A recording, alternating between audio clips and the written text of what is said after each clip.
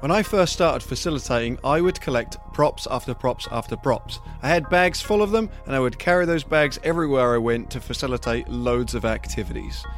But as I've been in this field longer, that bag has reduced, and my overall facilitation skills have improved.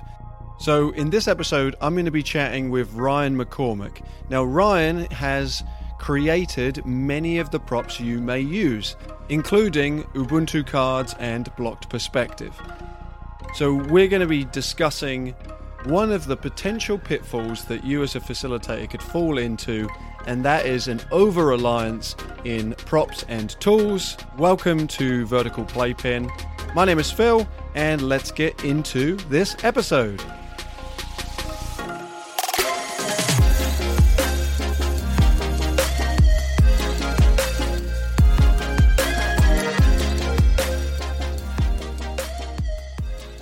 Facilitation pitfalls when it comes to like people learning the skill and the art of facilitation, especially from the perspective of people asking for that.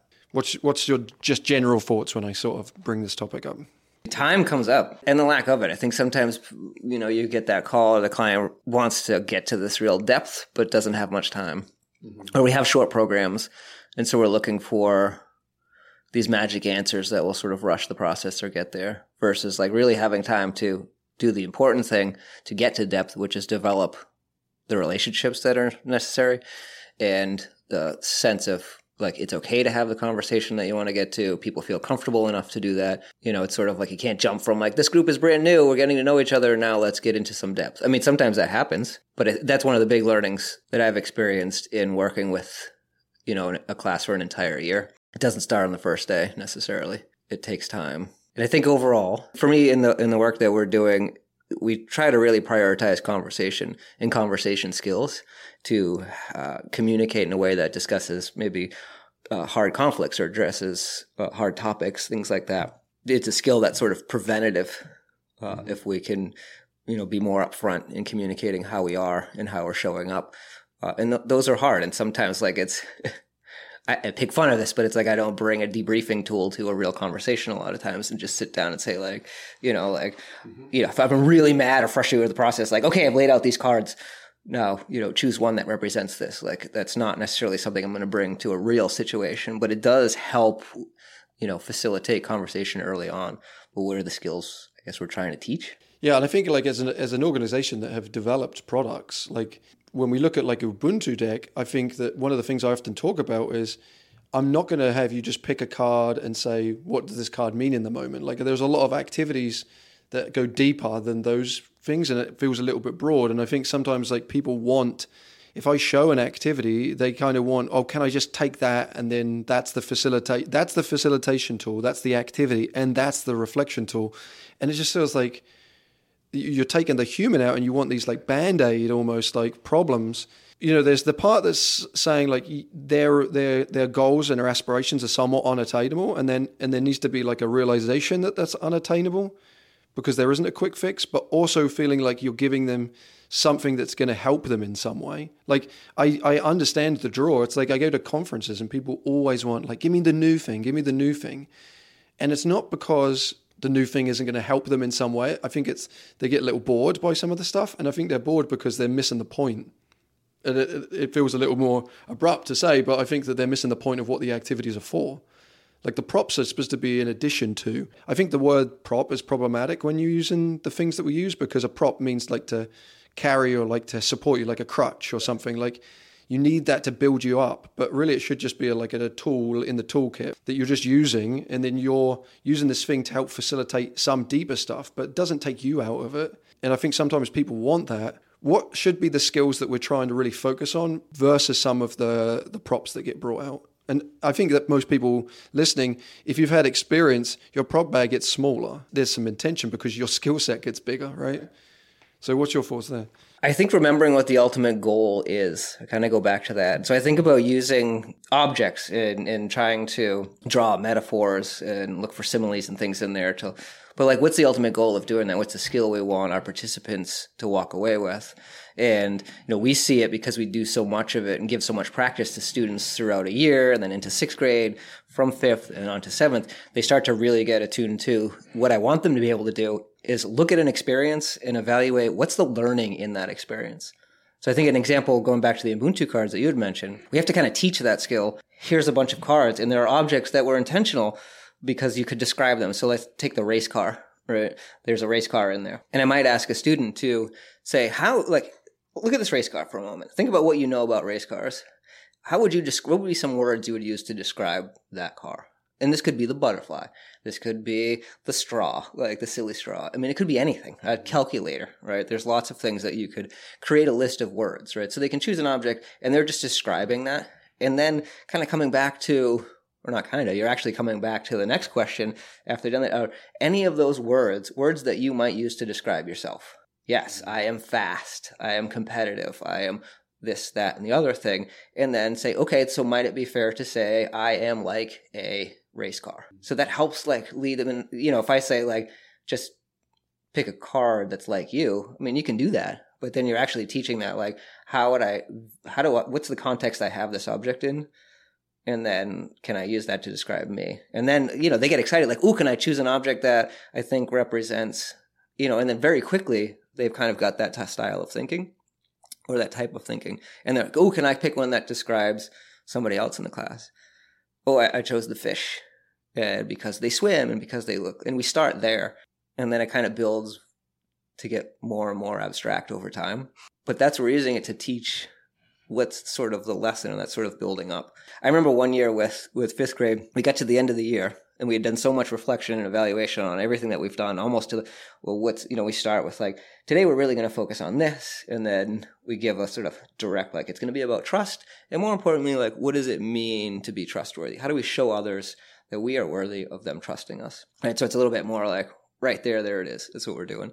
To then so we've done these activities today. What do you think are some of the lessons we can find in that when we've taught those skills? And they start to guess. But I remember at the end of the year, we just did a celebration. So we were playing games and there was no sit down. And I remember a kid came out with this very stern face and said, so Ryan, what's the point of this? And I said, what? And they said, well, everything you've done has a point. I don't see the point of this game. What's the point? They're almost demanding, what's the lesson? I don't get it. So tell me what it was, And I'd thrown it back and said, well, what do you think it is? And then, eventually I said, honestly, this was about having fun. It was just a game for game's sake. And we've done that sometimes. But it was almost it's unacceptable now at this point to not be able to pull out some kind of lesson or to know what that is. So for me, again, I go back. That was a long-winded answer to, it's what's the skill I want to impart on or introduce and have participants, students practice. And that's, in the end, I want them to be able to pull out lessons in their experiences. And the tools are great in the beginning, right, to help draw that connection out. So we're using the Ubuntu cards or questions that are predetermined, things like that. They're great. We use those. It's not putting that down. But then how do I sort of go into the real usable everyday piece, which is just being able to quickly or to evaluate sort of what was the value in this. There's the that's shiny and new, and what's new? We rely on novelty too much, I think, in adventure. It's a component that we have this novel setting, that we're creating this new experience. So we want that with all of these activities. And I think it blinds us a little bit to, again, what's the real point of what we're trying to do? What are the skills we want to impart, through our programs? What do we want to teach? What do we want to get? Maybe it's not necessarily skills, but it's also just what are the topics we want to be able to get to in a real, authentic, kind of honorable way. It's hard to match sometimes this shiny little trinket device or the clickers or whatever is out there with actually trying to get to some seriousness around things. It has a wordplay associated with it, but it doesn't, sometimes it takes away from getting to no, this is a real topic that I want to talk about. So it's hard. Do I think you can get there? Yeah. Nate Folan and I, years ago, we did a workshop at our symposium, and it was titled, if you want them to dock, then give them something to talk about, or something around there. It was really straightforward. And, I think it went over well because in the end people were talking. But what it did was kind of take advantage of the emotions, like the emotions piece, right? We talk about are there good emotions and bad emotions. It's well, no, there isn't. They all serve a purpose, right? So the example is usually like, if we don't get angry, then how do we sort of, step up for what's right and take action? Like sometimes that bit of anger or rage or whatever it is helps us to take action and fight for something that we believe in. And that's what this workshop wasn't necessarily about. But we were doing an activity and it kind of got people riled up, and all of a sudden it was like bam, bam, bam, bam, hands are going up. I disagree. And they were kind of coming at me. They were coming at the idea, and other people were supporting it. And it was just this great conversation about really how far do we put people in a sort of discomfort as facilitators, right? So it became this real rich conversation that a lot of people are engaged with, and people that weren't previously, as I asked really safe questions or basic questions, right? There was now emotion, and people were like, this is how I feel strong about this. So, and then the best part was, in the midst of that, I brought back that reminder of like, hey, time out for a second. Like, who remembers the name of this workshop? Everybody, oh, come on. And it's like, so what are we doing right now?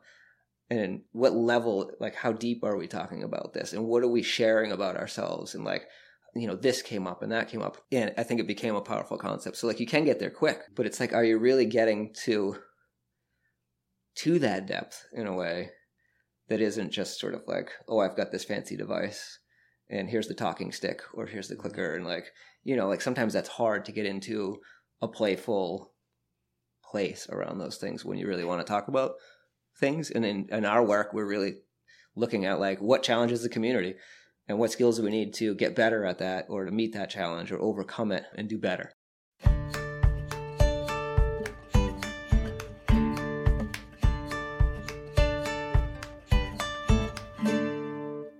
Something that I bring up often in our episodes is the notion that you don't need to know 100 activities sort of okay.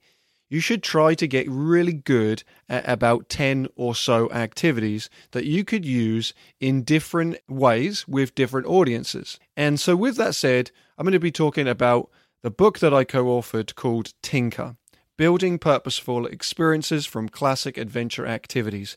Now, Tinker is like no other book of activities that is out there. This one focuses on the variations on these classic activities. So we picked a handful of activities, we went through the variations, we talk about how we frame and reflect on those activities and adapt them to meet the needs of any group that we work with. So in the description of this episode, I'm going to throw the link of where you can purchase the book Tinker. Once again, if you want to reach out to me, you can do so at Vertical Playpen. You can send me a direct message. That's on Instagram. Or you can email me, podcast@highfiveadventure.org, and I'll answer any questions you may have about this book. I'm very proud of it, so I hope you pick it up and read it, and you find value in it as well. Okay, back to the episode.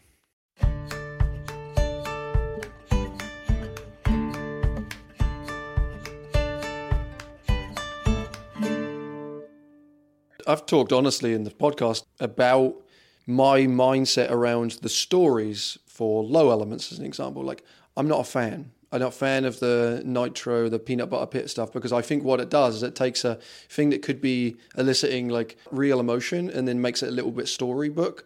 And so you take away the real and you replace it with a thing that's going to entice. That's my personal authentic facilitation, is I don't use those stories. It makes my eyes roll, and I've seen other people's eyes rolls, right?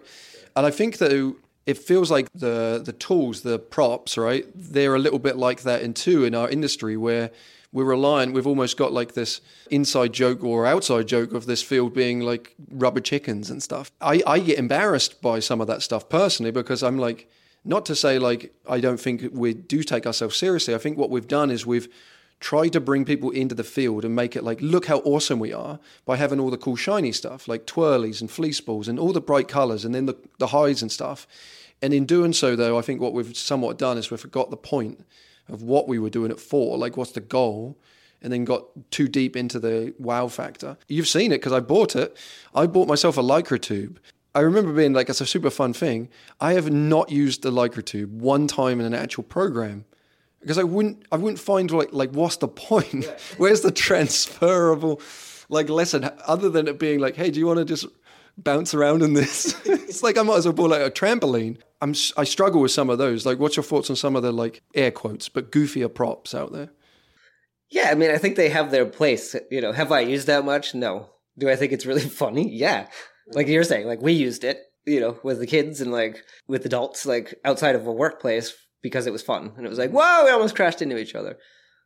I've used it as sort of a play thing. Can you, and I've watched people get in, they make the debriefing hut thing. I don't know what you call it, but, and there is some engagement. Yeah, there's been a lot of, like even twirlies, like we love twirlies here, right? Everybody loves them. But it is like an introduction sort of novel thing of like, let's play this. And then there are some things you can try to do. There's some things I really enjoy about it. But like when I get down to what are the props we're using, it gets smaller and smaller. Fleece balls and a couple hula hoops, maybe some webbing for outline. It gets really small because, part of the Edge of Leadership program in its like key concept is to prioritize conversation over activity. So sometimes we bring things out and a conversation starts right off the bat. The things that I'm using, the way that I speak, how I phrase things, like those are the things I'm getting more into being aware of. Asking questions like, who else feels that way? Like it becomes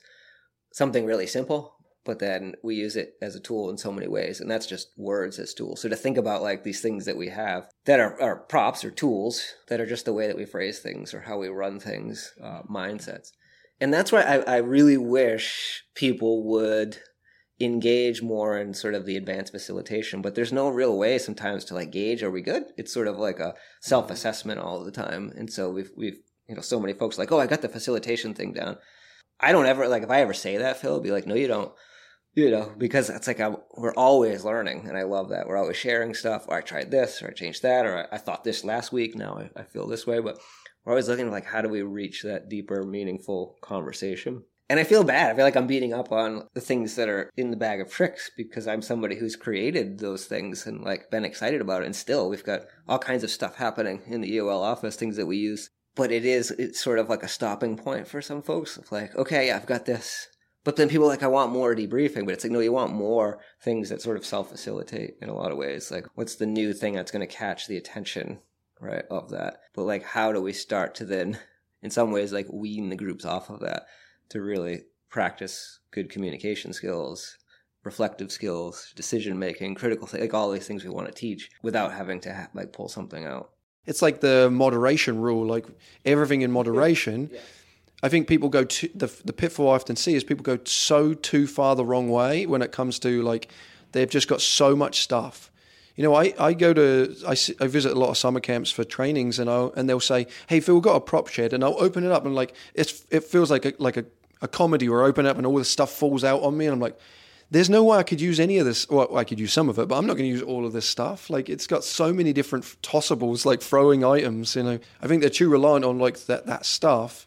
The more experience you sort of bag gets less, your prop bag. And there is a reality. Like I said, I bought a Lycra tube. I bought so much stuff when I was starting out, like all of these different props and all of these different debriefing tools, because I used to struggle with that too. I can honestly say I don't use any. I'll use a dog clicker. I'll own that because I just think it's funny to do the slideshow. But because there's one joke and it gives me one laugh. And I've been honest about like there are certain points of my own comfort. Like I like to make people laugh. Beyond that, I tend to just ask questions, or sometimes don't, and like they just talk, and it's like I'm golden. Or just like tell me more about that. Like just ask a probing question. They're just telling you stuff, and you're like, what? Where? How did we get here? Like in the beginning of being somebody that's like creating these tools and like loving it, like I would go to conferences and I'd see stuff and I'd be inspired and I'd be like, oh, I'm creative. I can think of these things. And I went to this like kind of cheesy place that now I'm like, oh God, like I remember one time we had these little tiny eggs, like little Easter egg things there that opened up and all that. And I was using that as a prop and it was just like passing it around and it just it's cringeworthy now. Just be like, what ideas have you hatched lately? And like everybody sharing as they pass that around. So I was always attaching it to like these really obvious cliches and like just I don't know the word I'm looking for, but just was like, oh, what ideas are you hatching? Just like almost dad jokes, like just bad stuff, And I think about this, there's some of those. So it was always like, what's the line between like a good prop and a good metaphor or similar or whatever, and a good framing to an activity that allowed you later to say like, how did I frame the activity and how did that help support a reflection of it? Rather than sometimes like poisonous peanut butter pit. And I agree, I'm more like you, where I've avoided that because it's harder for me to get to a debrief that it gets to depth because I've created this fantasy story, which is fun and engaged people, especially the right group. But then coming back to asking questions, it's like, well, how did that go? what came up. It just gets really basic, versus going to the whale watch and not getting into like, we're out in the ocean and here's the whales and whatever you might do with that. But really kind of saying like, today we're going to explore like quite literally what is it like to create balance, and use that like, this is about finding balance, and then go back and say like, where else might we struggle as a class to find balance? Transitions from recess back to the classroom, right? Real things come up.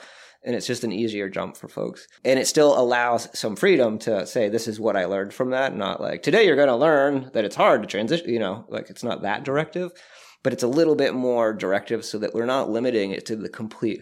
Because early on in Adventure, I thought it was just like, you have to like leave it open to whatever might happen. And I'm sure there's people who still like, that's their, philosophical approach to experiential ed. For me, it became more specific. We're talking about leadership. We're talking about the social and emotional skills needed as that foundation for leadership, critical thinking, all these things that we need in place to be a productive, effective leader. Yeah, framing was important in setting people up to process. Just again, I was just trying to avoid the direct thing, like, here's the stoplight. What do we need to stop doing? Like, we've done that with like stop, start, continue. And then we actually like pass around this object, and it's like such a direct, like, I don't know. For me, it was like, nah, this isn't me. How do I go deeper with that and be less obvious? So like block perspective is a good example where the activity led to a discussion without having to have a separate sort of debriefing tool. Originally that was serendipitous because I lost the matching block set. So I couldn't run the activity in the way that I had originally learned it, which ended up working out really well because, I'll just take photographs and that will save time. And I was thinking like all logistical facilitative pieces that would improve on.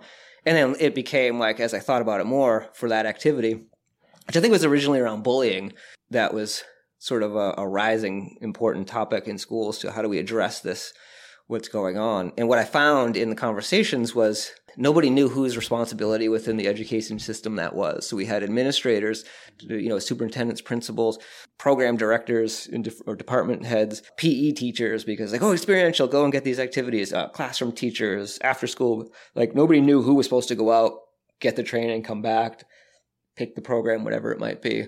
So there were some bigger things at play. So we use block perspective as, everybody has got a picture of this built structure. And then there's a pile of blocks, and the builders had to gather information from the people holding these cards. And you could only see your own card, right? So everybody has this vision in their head of what it is that they're building from a certain angle. And we were able to say, like, as a superintendent, this is the perspective you have on this issue. As a principal, as a teacher, as a student, whoever it might be, we all sort of have, but yet we're trying to build, a safe program that helps educate and sort of prevent bullying or violence in schools. So it created more of a conversation of how do we come together, as we drew out that metaphor, they just started to pick up on it. Like, yeah, whose responsibility? How does this help from an administrative, like, what are the administrative needs around addressing this issue? What are the student needs, the teacher's needs? So again, it wasn't, here's an activity that's loosely connected. It was right there in the whole thing to create this conversation. And that was better than like, what ideas do you have? Here's an egg, right? And like, that's how it felt sometimes of like, okay. And again, not to beat up on eggs, but like, I drew a whole logo for it, like the incredible, like creative egg. I don't know what it was, but now I'm like, oh my gosh, can you imagine that?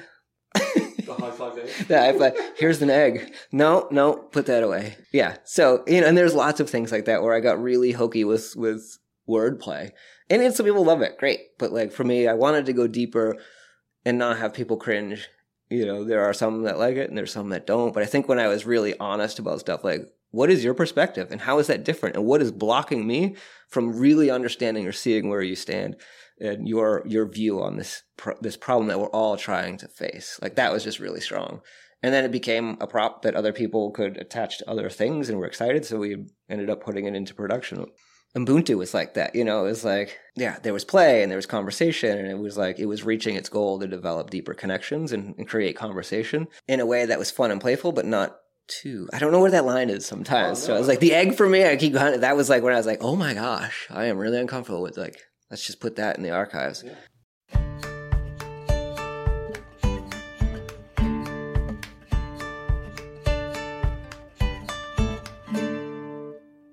if you had the capacity or would be able to change like the industry in a big way towards shift it in some way, where do you think the focus needs to be for our field moving forward? That might be hard to achieve, but where would your ultimate goal when you think of like training educators? Because I know that you experience this with the teachers you're with, that it's just this stuff isn't taught. So like, what's your like ultimate dream when it comes to teaching facilitation? I wish the way in which we're embedding some of this into the schools that we're working with, like I would love that to become more sort of mainstream and that teachers have those skills.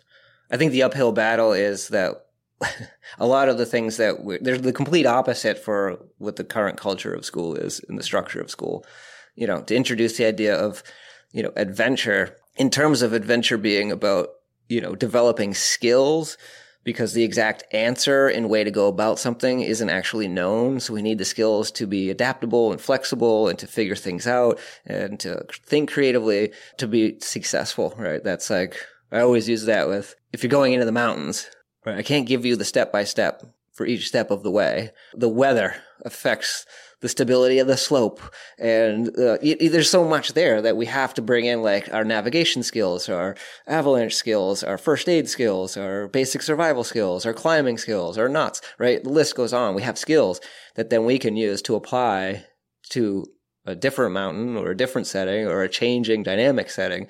And that's life in general, whether we've been on the mountain or not, right? Things change. And I think the last couple of years with the pandemic has been so much. And that's where we started to see there is a real gap in the skills to adapt in those ways. Like it was a much harder transition to every day. We know at 9:30 this happens and 10 o'clock, like everything is so scheduled down to like 42-minute blocks, and it's predictable, it's comfortable, and things got changed. We had to be creative. We had to do a lot of this on the fly. But that was a moment where like having those kinds of skills was helpful. That's why I think it's an uphill sort of struggle to start to do this. We have, you know, teachers who are always saying like, oh, I just have to sit on my hands and bite my tongue when you're all here. They love it and they see the value, but they would really struggle to allow students to struggle like that.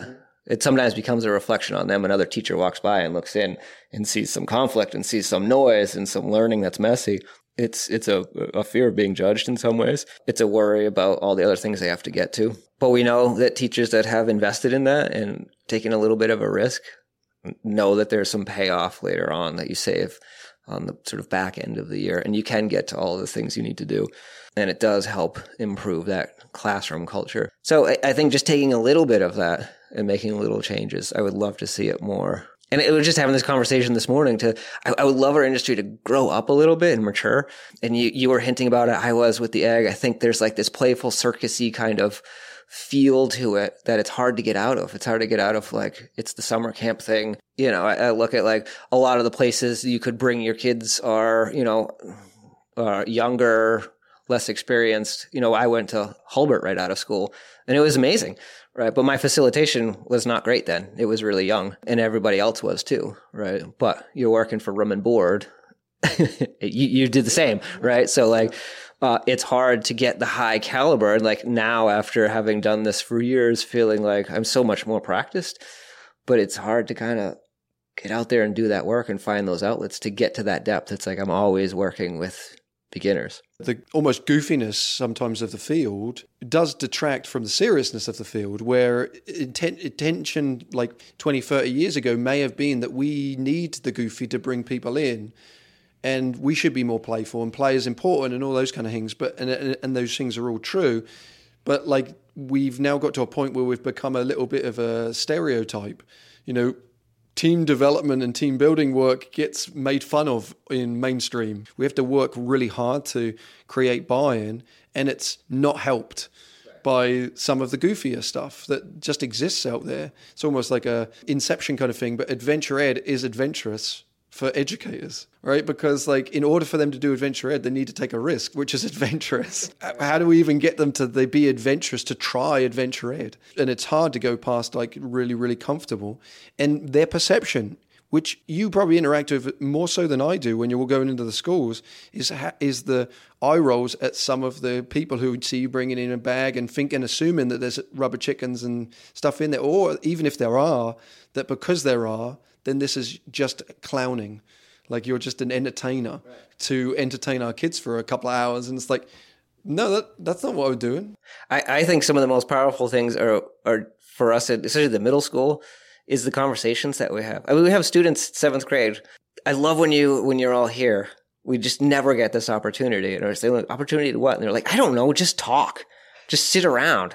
And we're talking about everything from what are you going to, what's your favorite pastime? Why do you like skiing or whatever it might be, to like, what do you do when you're scared? Like, how many people still go back to something from their early childhood, like a stuffed animal? Like, what's your thoughts on crime? And these kids are like sharing this stuff and sharing like pretty vulnerable opinions. And we do, again, a lot of that. Like, who else relates to that? Like, look around the room. That's not just 1 or 2 people. That's a lot, right? We have these things in common. And then kids are like, I just love when we get to sit around and talk about stuff. Just stuff. Like, those are the words they use, like things and stuff. Like, but it is true. Like, my perspective is blocked because I think school is what we do every day. And it isn't, right? We go and we spend time there when we're not in the building, and it is, every 42 minutes they're going to a different subject, and there's a lot to do and a little time to do it. So it is very different. So for them, and even teachers, the amount of times, like, I never knew that about them. That's what they'll say about students. And on the outside, it can look like we're just sitting in a circle, like wasting time. And so how do you find administrators and teachers and parents and all these folks who can see the value in having stronger relationships through just connecting and relating to each other about real things, not just like who has a Nintendo Switch, like who's in the Dungeons and Dragons. Like, those are important, but what's more important is sort of like, anybody else sort of struggle to manage their behavior when they're really frustrated? And then, like, people just share so much stuff. What do you do? Have you ever done anything with that you've kind of been embarrassed or regretted? Yeah, look, that's all of us. We're all going to make mistakes.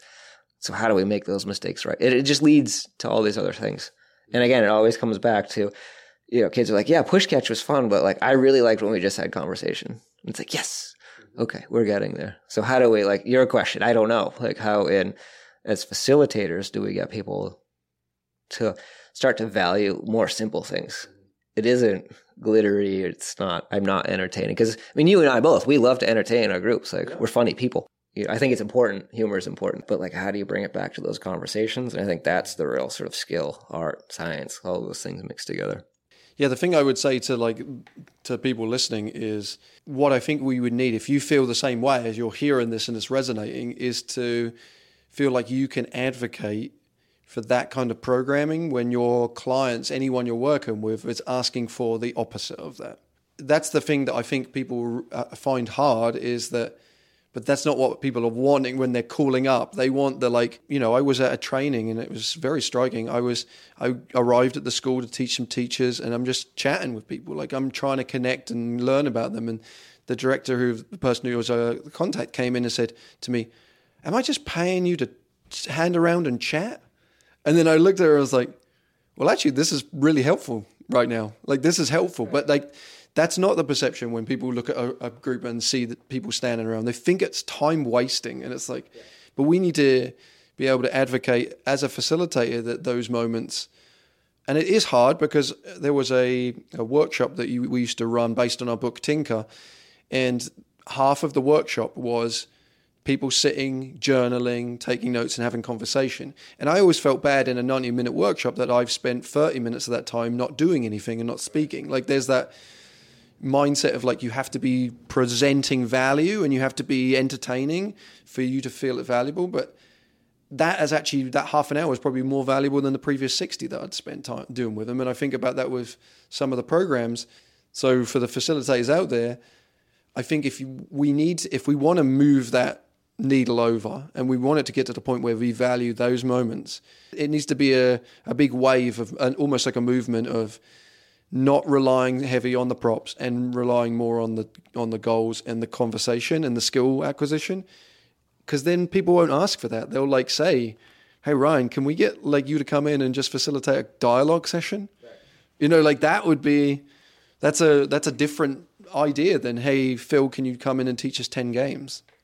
Like, what's the value? Where's the proposition there? And it's probably leaning more towards, like, the you thing than me thing. No, I can't agree more. I think we have to place more value on that. We have to see us as an actual profession. So, like, I go back and forth around, like, as we look at, like, developing teacher training to be able to like really help educators infuse more of what we're doing in our leadership program in our lab school in Keene. As we look to really start to develop that piece, it's hard to like, are people going to like see the value in that and really want to spend the time needed to develop those skills? And I mean, they're like, and it's almost hard to identify skills. Like sometimes like teachers like, well, what do I do with this type of kid? And it's like, well, let's go back. What type of person are you? Does that person see you as a trusting adult that they value your input and feel safe around? It's just like, there's a relationship piece. Like I want to do a whole workshop on like, how do you get invited into the world of a child or a student like that?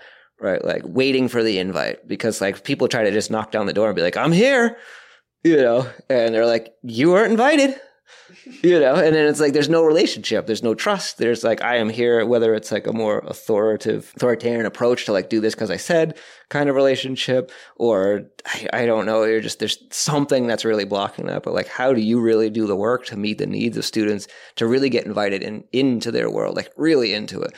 I think I know a lot of folks who have just done that naturally, and they don't know how to articulate that. Like, how do you train that? But there are skills there. There are things that we're doing. There's the thinking that our brain is doing and processing in order to make those, and we can get much better at it in forming that relationship. But I think until we can start to think about it in that level and not just be like, here's Push Catch. It's a great game. It's really fun. Yeah, is it? It's super awesome. Love it. But what is that really teaching, right? It's giving you a little bit of a window. So how do you use that opportunity to deepen a relationship, or, like, all right, so I've built some like good momentum and energy. Now it's my next step as a facilitator. Sometimes it's like, I have twirlies, or here's a potato. Let's go around the room. Hang on a second. Let's come back to this potato. I think you've just come up with the next prop. This is the next marketable prop, the potato. Let's talk about peelings, Phil. I have very positive peelings. Yeah.